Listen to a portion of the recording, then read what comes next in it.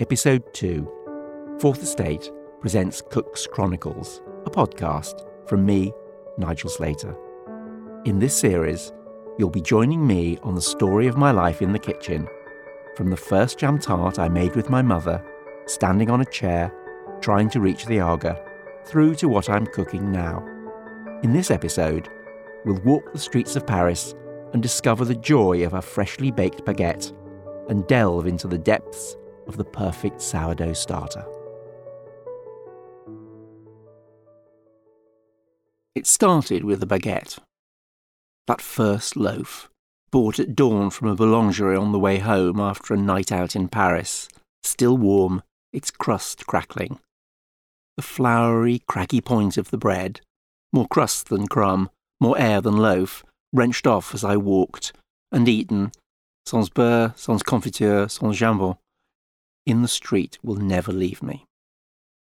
There is more interesting bread than a baguette, but that memory has never dimmed, like the first forkful of char-grilled steak or the first illegal sip of beer. Even now, 40 years on, retrieving the early morning round of bread from the toaster, juggling it from one hand to another on its way to the plate, I wish every slice could be the crust. It's the bread's crown, its point of glory. At home, making my weekly sourdough, I will risk the searing heat of my oven cranked to its highest setting, the occasional piercing burn to my wrist, just to get the crust as crisp as possible. It is what makes bread worth eating and worth baking. I can buy better bread now than at any point in my life. It is one of those things that is, without question, better than it used to be. The cottage loaf of my childhood, with its wonky top knot, may have disappeared in favour of the gnarled, oven-scorched crust of the sourdough loaf. But so toothsome is some of the bread now that you might wonder why anyone would ever bake at home. Baking bread is time-consuming and, making one loaf at a time, probably costs more than buying it from a shop. And yet we still do. I do. Weekly. As cooking goes, there is nothing more basic than forming and baking a loaf of bread. You don't do it for yourself. You make a loaf to share. You convince yourself, as you pull your proud piece of artistry out of the oven, that you and those you love could survive on that alone. A hand-raised loaf is not just a thing of beauty. It is a testament to our ability to turn the most basic ingredients, flour, yeast, salt and water, into sustenance for those we love. I bake bread, not every day, but usually once a week. I bake when I need to feel dough in my hands, or to relish the joy that is holding a handmade loaf. Baking at home is inevitably something for the weekend, where I can be more generous with my time. It is also very much a winter activity for me, possibly because, as a household, we eat less bread in summer. Working with yeast can seem like sorcery. I do believe there is a certain magic involved, but it is also straightforward and deeply satisfying once you get the hang of it. That said, the capriciousness of yeast can be off-putting to the first-time baker. I fully remember the loaves I made as a teenager, ending their days turfed onto the lawn for the birds.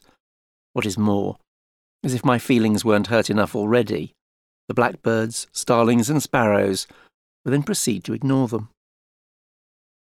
You can make a good loaf without yeast, a quickly made bread, whose crust is risen not with the miracle that is yeast, but by bicarbonate of soda, and needs no proving or shaping, might be a useful recipe to master. The speed appeals, but more than that, it is the fact that I can bake midweek. I can have a loaf in the oven within 15 minutes, baked in 30, sliced, toasted and buttered just a heartbeat or two later.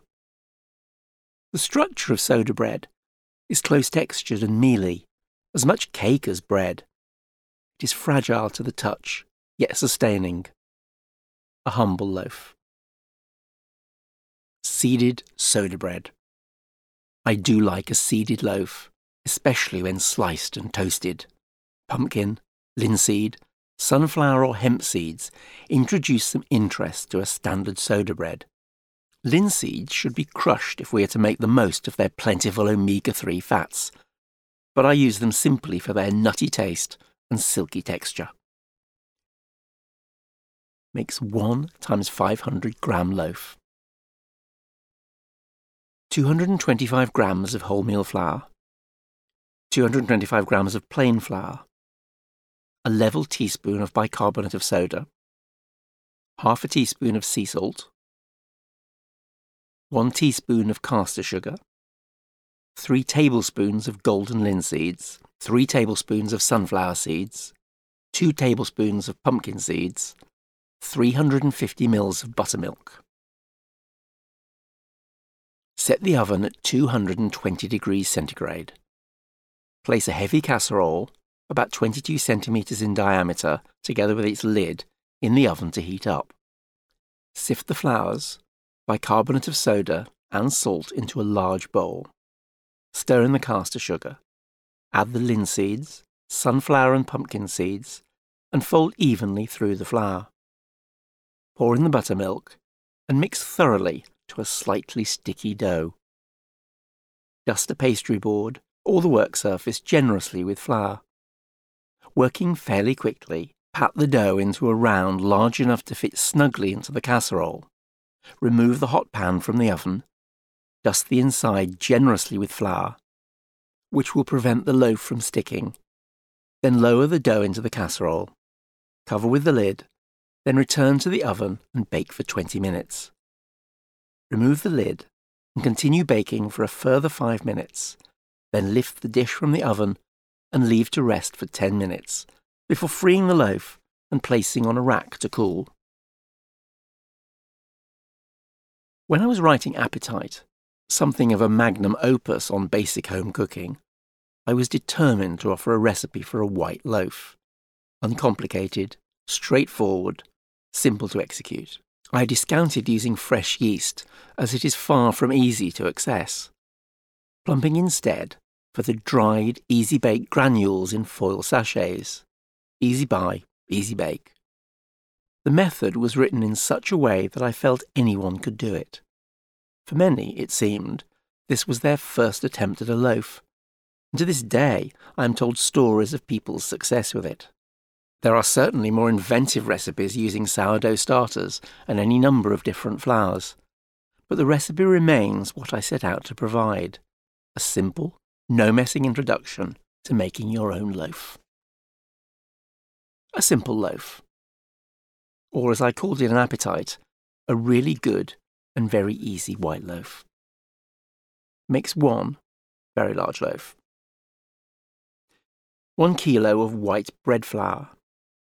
2 7-gram sachets of instant dried yeast. 20 grams of sea salt.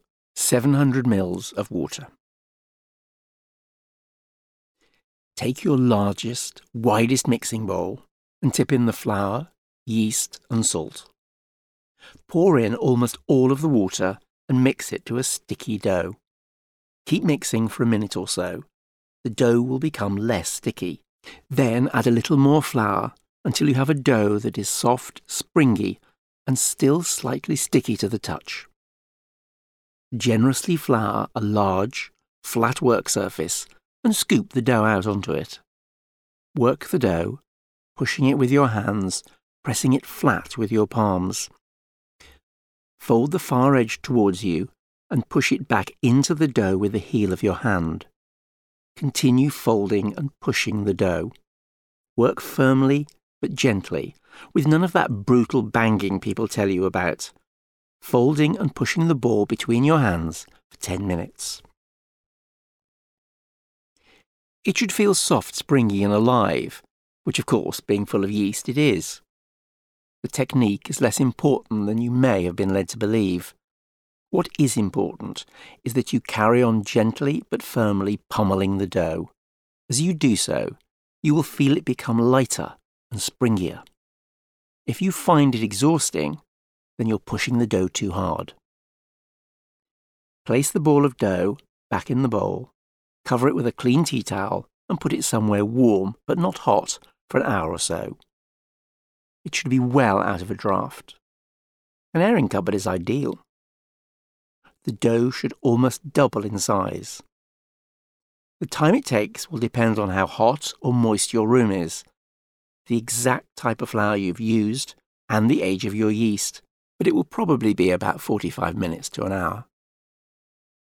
Once the dough has almost doubled in size, you need to tip it out onto a floured surface again, scraping out any dough that has stuck to the bowl, and give it another short session of pushing and squeezing. A couple of minutes will do fine. Bring the dough into a ball again and place it on a baking sheet. Dust it heavily with flour, then cover with a tea towel and return it to the warm place to rise again. Set the oven at 250 centigrade. After an hour or so, the dough will have spread, and somewhat alarmingly. You want it to be twice its original size, or as near as damn it. Gently, and I do mean gently, tuck it back into a neat, high ball and place it softly in the oven. Don't slam the door. Leave the loaf to bake for 10 minutes, then turn the heat down to 220 degrees centigrade. After 25 to 30 minutes, you can check the loaf's doneness. It should sound hollow when you tap its bottom, like a drum. Let the loaf cool on a cooling rack. Try not to cut straight into it.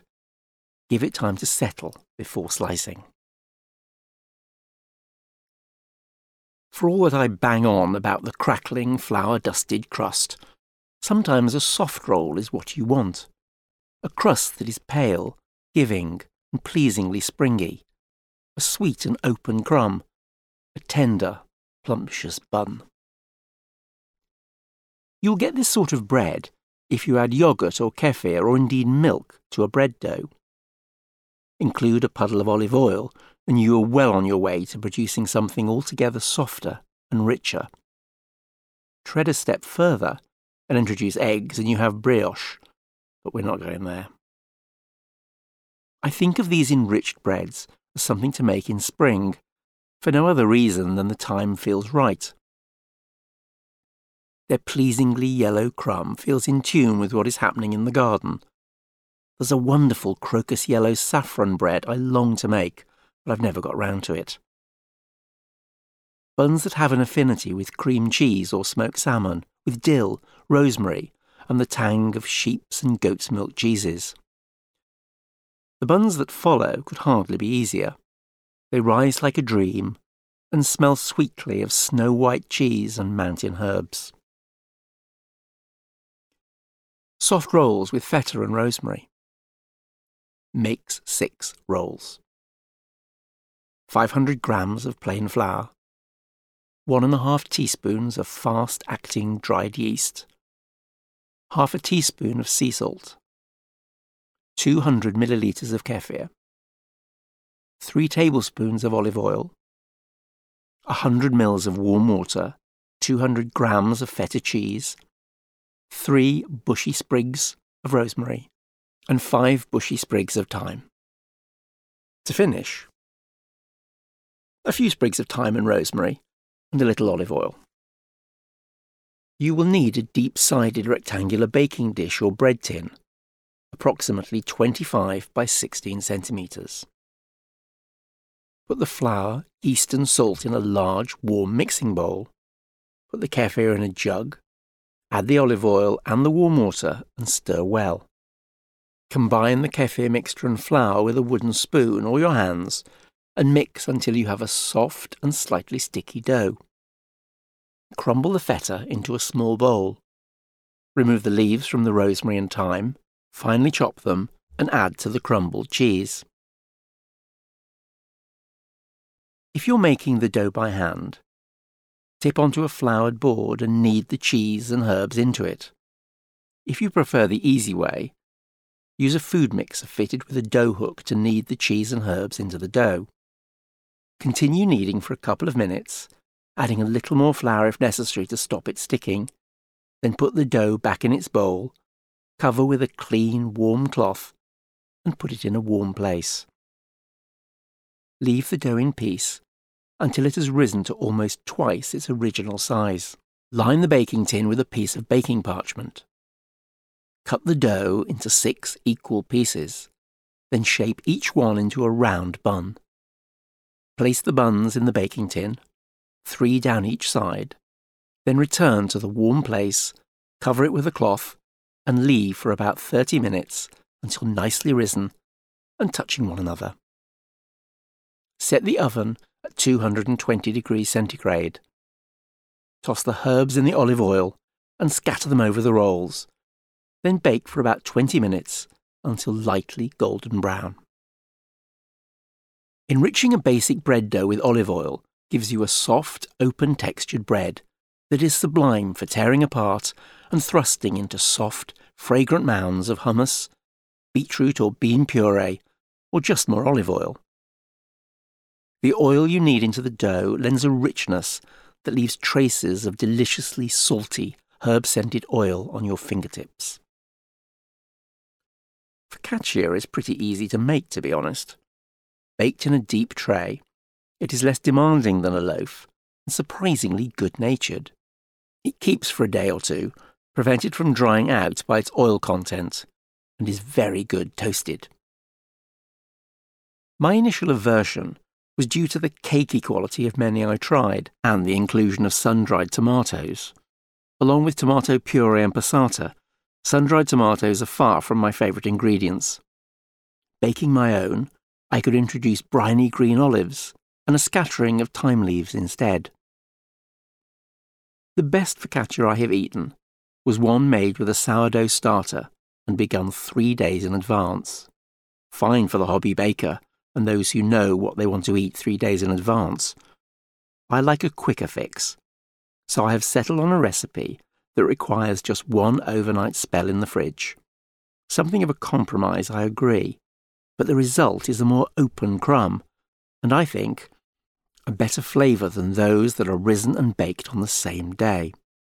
Crisp on top and bottom, a good spongy, chewy crumb, and satisfyingly olive oily. This is seriously good focaccia. I should add that I sometimes stir 2 tablespoonfuls of sourdough starter into the warm water with the yeast and sugar. The inclusion is far from crucial, but it produces an even lighter, chewier loaf. Green olive and thyme focaccia. One for an early summer lunch. Goat's milk cheese in thick, chalky slices, magenta ribbons of pickled red cabbage, and this focaccia, torn into oily tufts. Makes 1 large loaf. 400 ml of warm water, 2 teaspoons of easy bake dried yeast, 1 teaspoon of sea salt, 1 teaspoon of caster sugar, 2 tablespoons of sourdough starter, that's optional, 500 grams of strong white bread flour, 6 tablespoonfuls of olive oil, plus a little extra for the baking tin, 100 grams of green or lemon marinated olives, stoned, the leaves from 6 bushy sprigs of thyme, sea salt flakes. You will also need a high-sided baking tin, approximately 34 by 24 centimetres. Put the water and yeast into a large mixing bowl and add the salt and sugar. If you are including a little of your sourdough starter, do so now, stirring it into the water till dissolved. Mix in the flour either by hand or with a wooden spatula. Add 2 tablespoonfuls of the olive oil and mix loosely into the dough. Cover the bowl with a cloth and refrigerate overnight. The dough will need a good 8 hours. Next day, when the dough will have risen to about twice its original size, chop the olives and the thyme leaves and mix them into the dough along with another 2 tablespoons of the oil.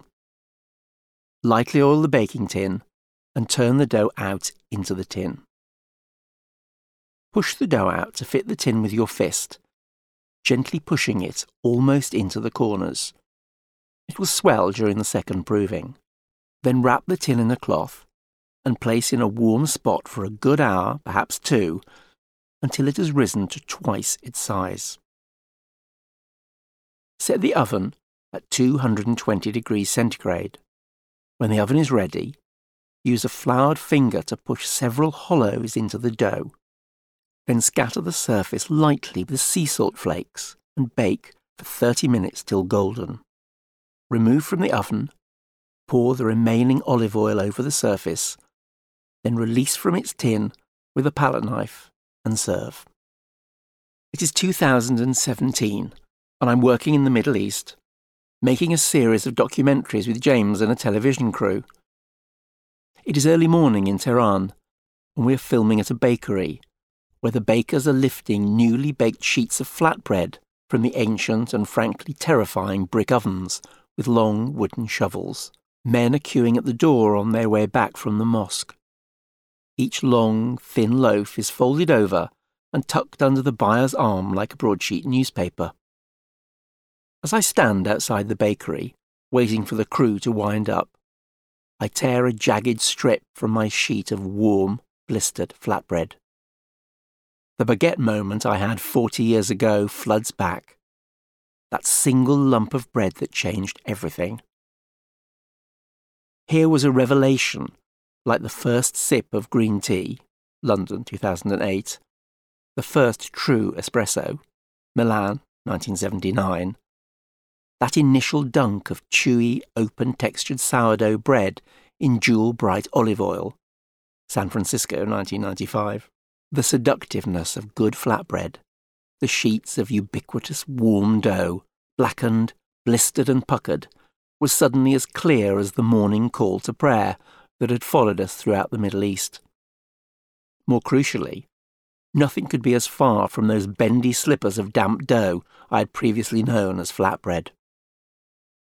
At home, I make my own flatbread in an everyday domestic oven.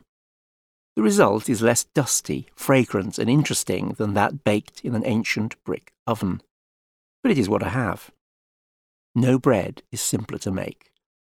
No bread is more efficient for scooping up garlicky purees of chickpeas and tahini.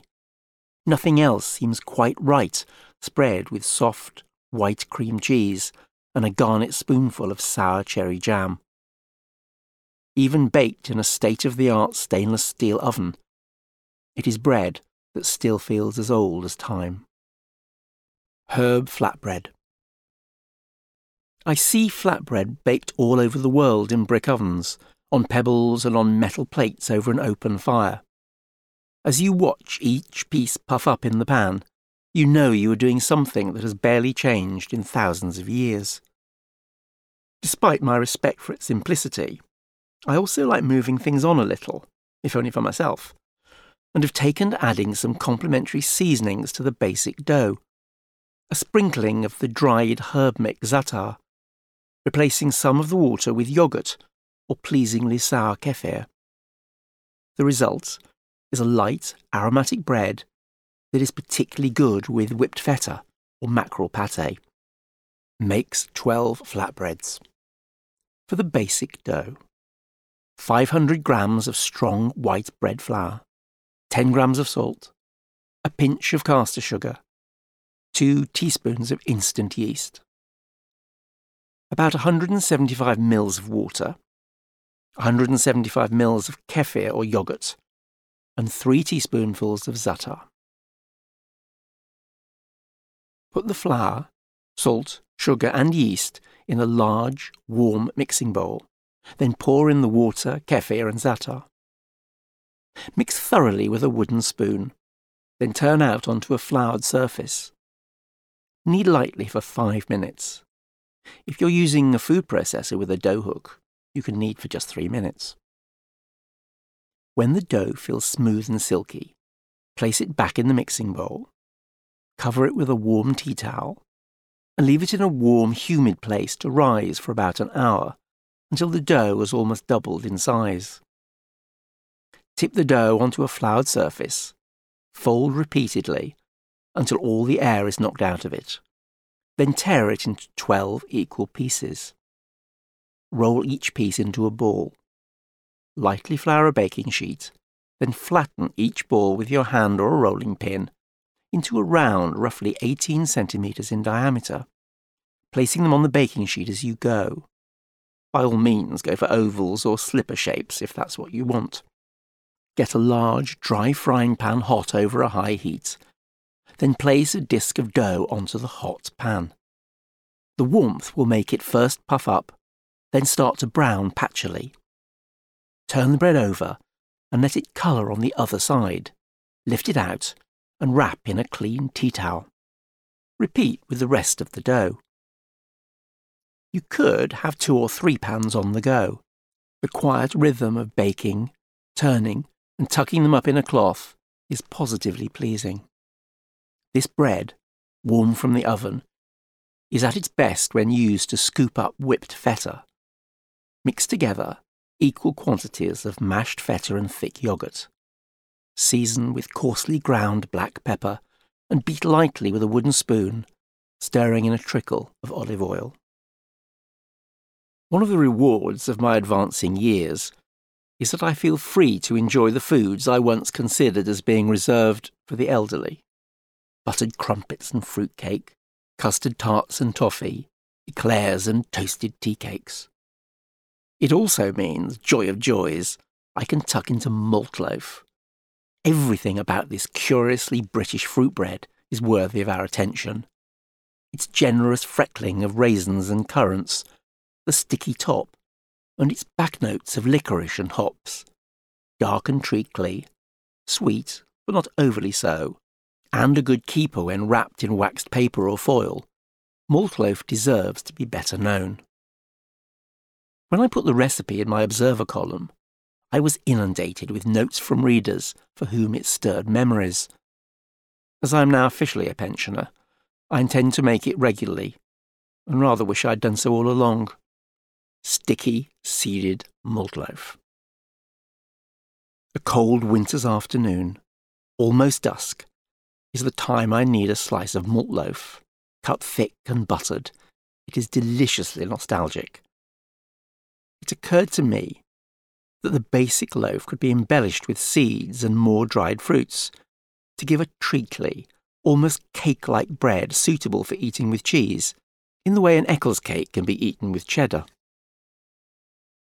Makes 1 loaf.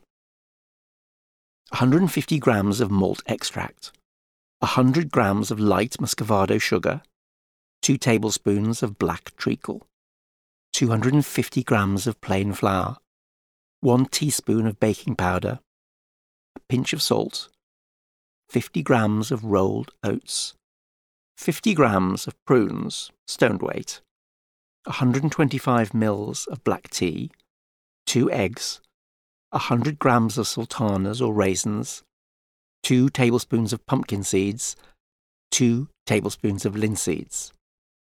To finish, a little more malt extract, a tablespoon of pumpkin seeds, a tablespoon of linseeds, and some full-flavoured blue cheese to serve. You will need a deep rectangular cake tin measuring 20 centimetres by 9, lined with baking parchment. Set the oven at 160 degrees centigrade. Gently warm the malt extract, muscovado sugar and black treacle in a small saucepan without stirring until the sugar has dissolved. Combine the flour, baking powder, salt and oats in a large mixing bowl. Cut the prunes into small pieces and stir them in. Make the tea. Break the eggs into a small bowl and beat lightly with a fork. Pour the warm malt and sugar mixture into the flour, together with the tea and the beaten eggs. Then fold the sultanas, pumpkin seeds and linseeds into the batter. Scoop the mixture, which will be soft and runny like a gingerbread batter, into the lined cake tin. Bake for an hour until risen and lightly springy to the touch. Remove from the oven and leave to cool in the tin. While the cake cools, brush the surface with a little more malt extract and sprinkle with the extra pumpkin seeds and linseeds. Leave to thoroughly cool before slicing and serving with blue cheese. What do you always have in your freezer? is a perennial interview question, and one I answer dutifully despite its singular lack of originality. Ice cream. I've honestly never known my freezer without a tub, make that 2. Chinese, Japanese or Korean dumplings. That's an emergency dinner in 15 minutes. A roll of all butter puff pastry, and almost always a supply of berries and stone fruits that are impossible to find out of season, by which I mean gooseberries, damsons and their kin. Most of the space, however, is taken up by freezer boxes full of blackcurrants. I buy them in summer and freeze them for crumbles and pies, cakes and meringues, but more crucially, for simmering with a little sugar and water to have with yoghurt or thick kefir for breakfast. Unseasonal for sure. But on a bitterly cold winter's morning, when there's a fire in the hearth and frost ferns on the windows, I can think of few things more welcome than a jug of inky blackcurrant compote stirred into a bowl of porridge or thick yoghurt.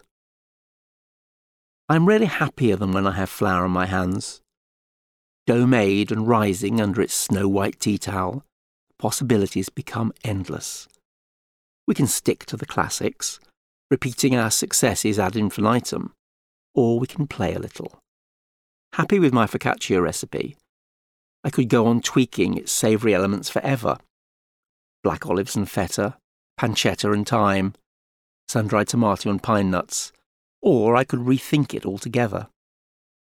My books have recipes for an apple and walnut variation, another with black grapes, and one with blackberries, all made for eating with cheese. But what about a truly sweet version, still with olive oil? Its presence is what makes focaccia focaccia, but also with fruit for eating with cream or crème fraiche. Blackcurrants are, I admit, a surprising addition to focaccia, but a good one. You could use gooseberries or cherries. It does sound odd, but dipping fruit-freckled fingers of sugary, olive-oily focaccia into whipped cream is really rather wonderful. Blackcurrant focaccia. Makes one large rectangular loaf. 400 ml of warm water, 2 teaspoons of easy bake dried yeast, 1 teaspoon of sea salt, 1 tablespoon of honey, 2 tablespoonfuls of sourdough starter, optional, but your loaf will be lighter for it, 500 grams of strong white bread flour, 6 tablespoonfuls of olive oil plus a little extra for the baking tin, 250 grams of fresh or frozen black currants, blueberries, blackberries or cherries would also work, 2 tablespoons of granulated sugar. You will also need a high-sided baking or roasting tin, approximately 34 by 24 centimetres. Put the water and yeast into a large mixing bowl and stir in the salt and honey. If you're using a sourdough starter, then add it now. Incorporate the flour either by hand or with a wooden spatula. Add 2 tablespoons of the olive oil and mix lightly into the dough. Cover the bowl with a cloth and refrigerate for a good 8 hours. I leave it overnight. Next day, when the dough has risen to about twice its original size, remove the currants from their stems and add to the dough, with a further 2 tablespoons of olive oil, and mix lightly to avoid bursting the berries. Lightly oil the baking tin and turn the dough out into the tin. Push the dough out to fit the tin with your fist, gently pushing it almost into the corners. It will swell during the second proving. Then cover with a cloth and leave in a warm place for an hour or so until it has risen to twice its size. Set the oven at 220 degrees centigrade.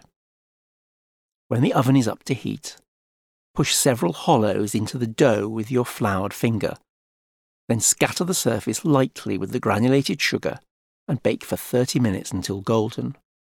Remove from the oven, pour the remaining oil over the surface, then release from its tin with a palette knife and serve.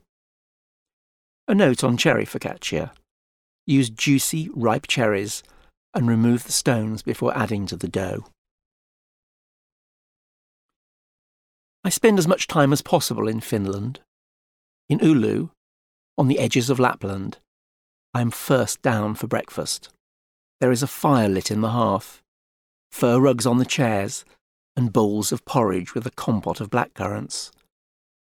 There is glowing lingonberry juice in shot glasses, with a dusting of spruce powder, smoked fish on a wavy-edged wooden board, and a whole side of dill-edged gravlax. Even then, I managed to tuck into venison black pudding and bacon, and a dish of kale and potato hash. Most of all, there is bread.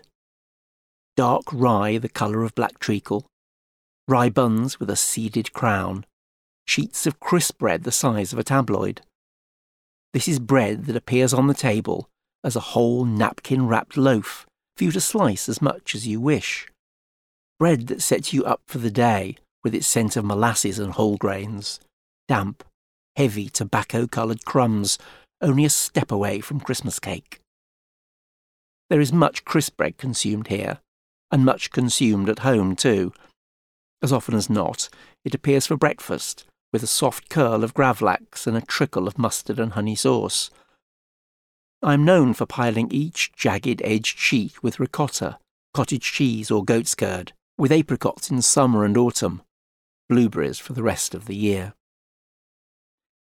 It took quite a while to get crisp bread right, and by right I mean light, dustily wholesome, and easily shattered. I use seeds, pumpkin, linseed, poppy and sunflower, both in the dough and scattered on top. They add a satisfying crunch. The poppy seeds are especially beautiful, steely blue-grey, like driving Finnish rain. 3-seed crisp bread makes 24 crisp breads. 300 grams of white rye flour, 150 grams of wholemeal rye flour, a teaspoon of sea salt, 2 tablespoons of sunflower seeds, 2 tablespoons of pumpkin seeds, 1 tablespoon of linseeds, a tablespoon of honey, 250 ml of warm water, and 2 tablespoons of melted butter. And to finish, poppy seeds, linseeds, sunflower seeds, and sea salt. Put the flours into a large bowl and add the salt, the sunflower and pumpkin seeds, and the linseeds. Stir in the honey, water, and melted butter. Mix to a firm dough. Turn the dough out onto a lightly floured board and knead for a full minute. Wrap in baking parchment and refrigerate for 30 minutes. Line a baking sheet, or better still 2, with baking parchment. Set the oven at 220 degrees centigrade. Divide the dough into 24 equal pieces.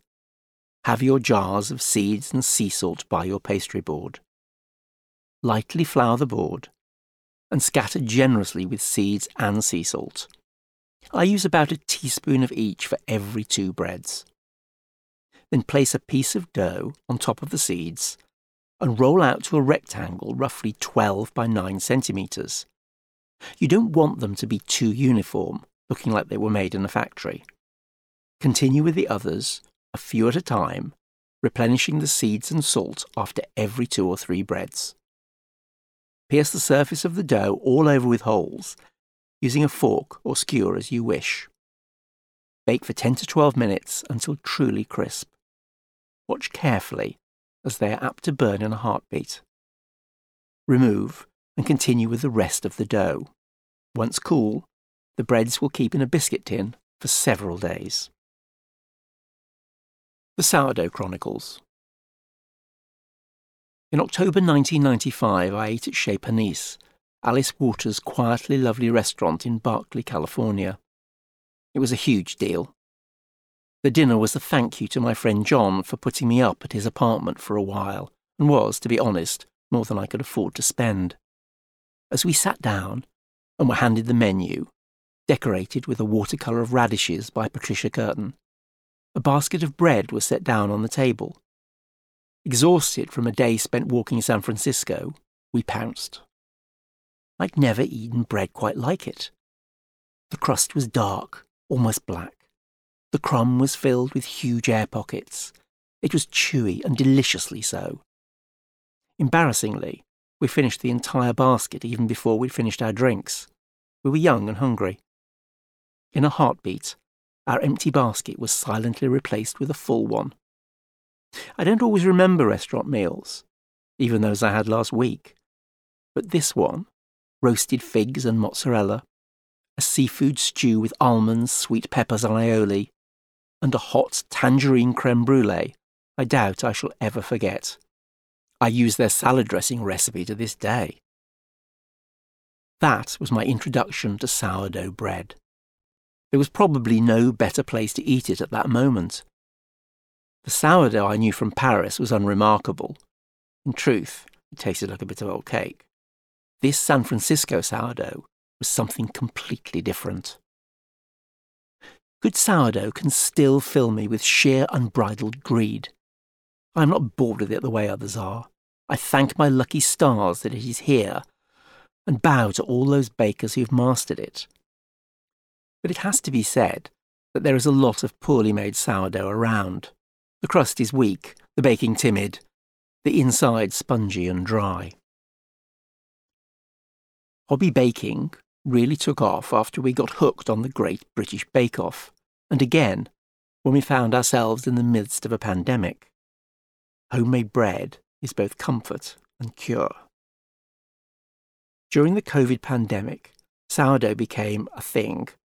I'm not sure why, but suddenly the internet was a bubble with pictures of starters, the jars of fermenting flour and water paste that make a sourdough loaf rise. Giles Cooper, who played the young me in the stage production of Toast, left a glass jar of his own starter on my doorstep. I made my first loaf, and with the encouragement of other kindred spirits, I kept on making them. Close friends started sending each other pictures of our latest bakes. For me, a Saturday morning thing, just as others post photographs of their children or their cats. We compared notes, sent ecstatic emojis applauding one another's handiwork, and generally enthused and commiserated as seemed appropriate. Some loaves were, and still are, better than others. Some make me proud. Some make me feel like a total failure. But either makes great toast. And whilst there must be a million sleeping sourdoughs at the back of the country's fridges, it is a habit that many have continued since life returned to near normal. And yes, my starter has a name.